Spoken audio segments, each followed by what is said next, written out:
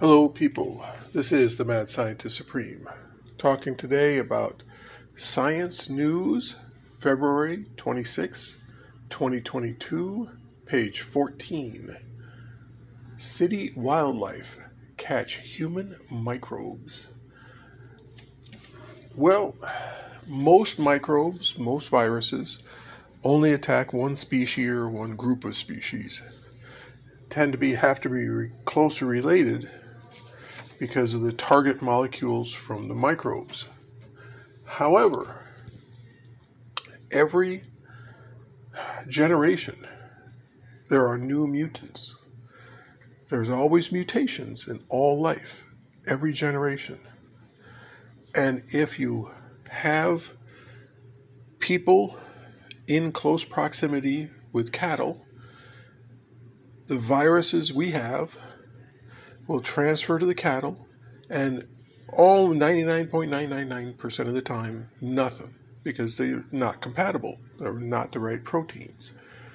However, in a very, very few of the mutations, the viruses will mutate so they can attack the cow, and then it'll spread among the cows. But it will also have the mutation where it can attack humans. So it came from humans, it can attack humans. Now it can also attack cows. So now it can attack two species. And you bring in dogs, and over time, it'll mutate to attack dogs. Now, dogs and squirrels don't have a big affinity, so they're not going to hang out together. So the odds of it spreading to a squirrel, very, very low. Because even if it did mutate in the dog, so it could attack a squirrel, the dog isn't going to get close enough to a squirrel to pass it to the squirrel. So that mutation dies one generation out. Well, in cities, we live amongst the animals that can live in the cities.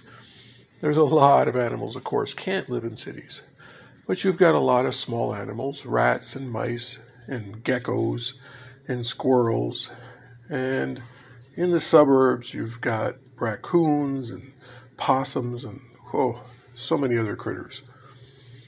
Well, as humans virus up an area, some of those viruses are mutants and they will affect the local wildlife. And usually it's just affect one, and that one mutant, remember, all life is mutation. So you've got one squirrel living in a city that catches, let's say, the common cold. But that squirrel may be a mutant itself that only that squirrel has the mutation that allows it to catch that particular cold virus. So then it can't pass it to the other squirrels.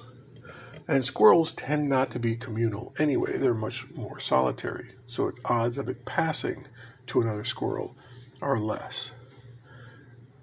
But it can.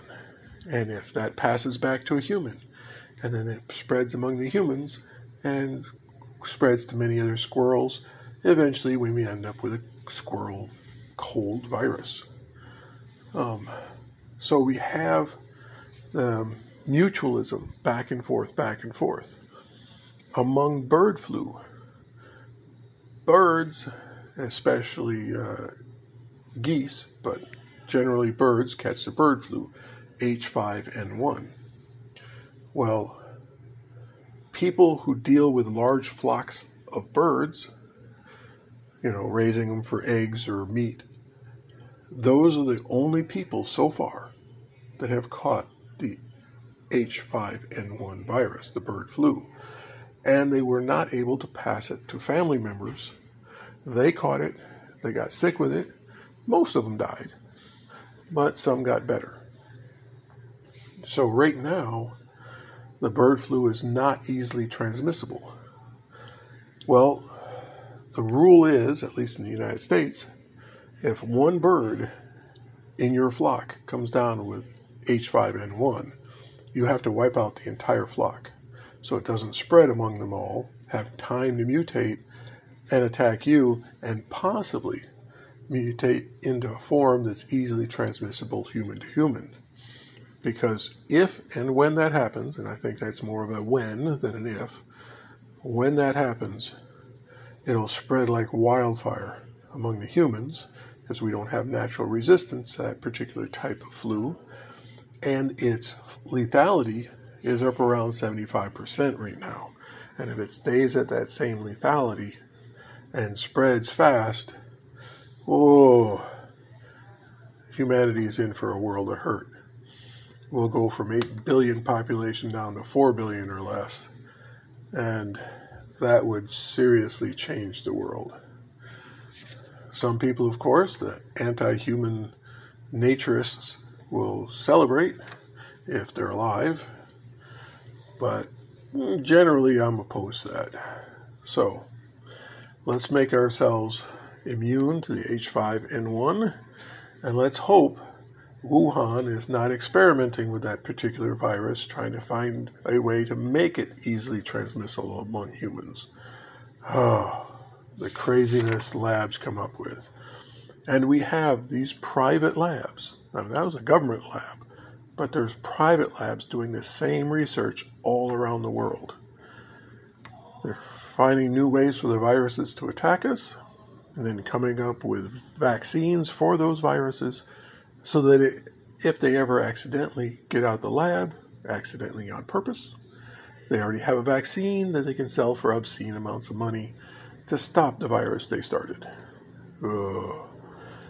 So, wildlife in amongst humans, I like it. I like being able to look out the window and see a squirrel. But no, that's also a danger of squirrel viruses attacking humans and human viruses attacking squirrels. What a time, what a time. Thank you very much for listening. This is the Mad Scientist Supreme, signing out.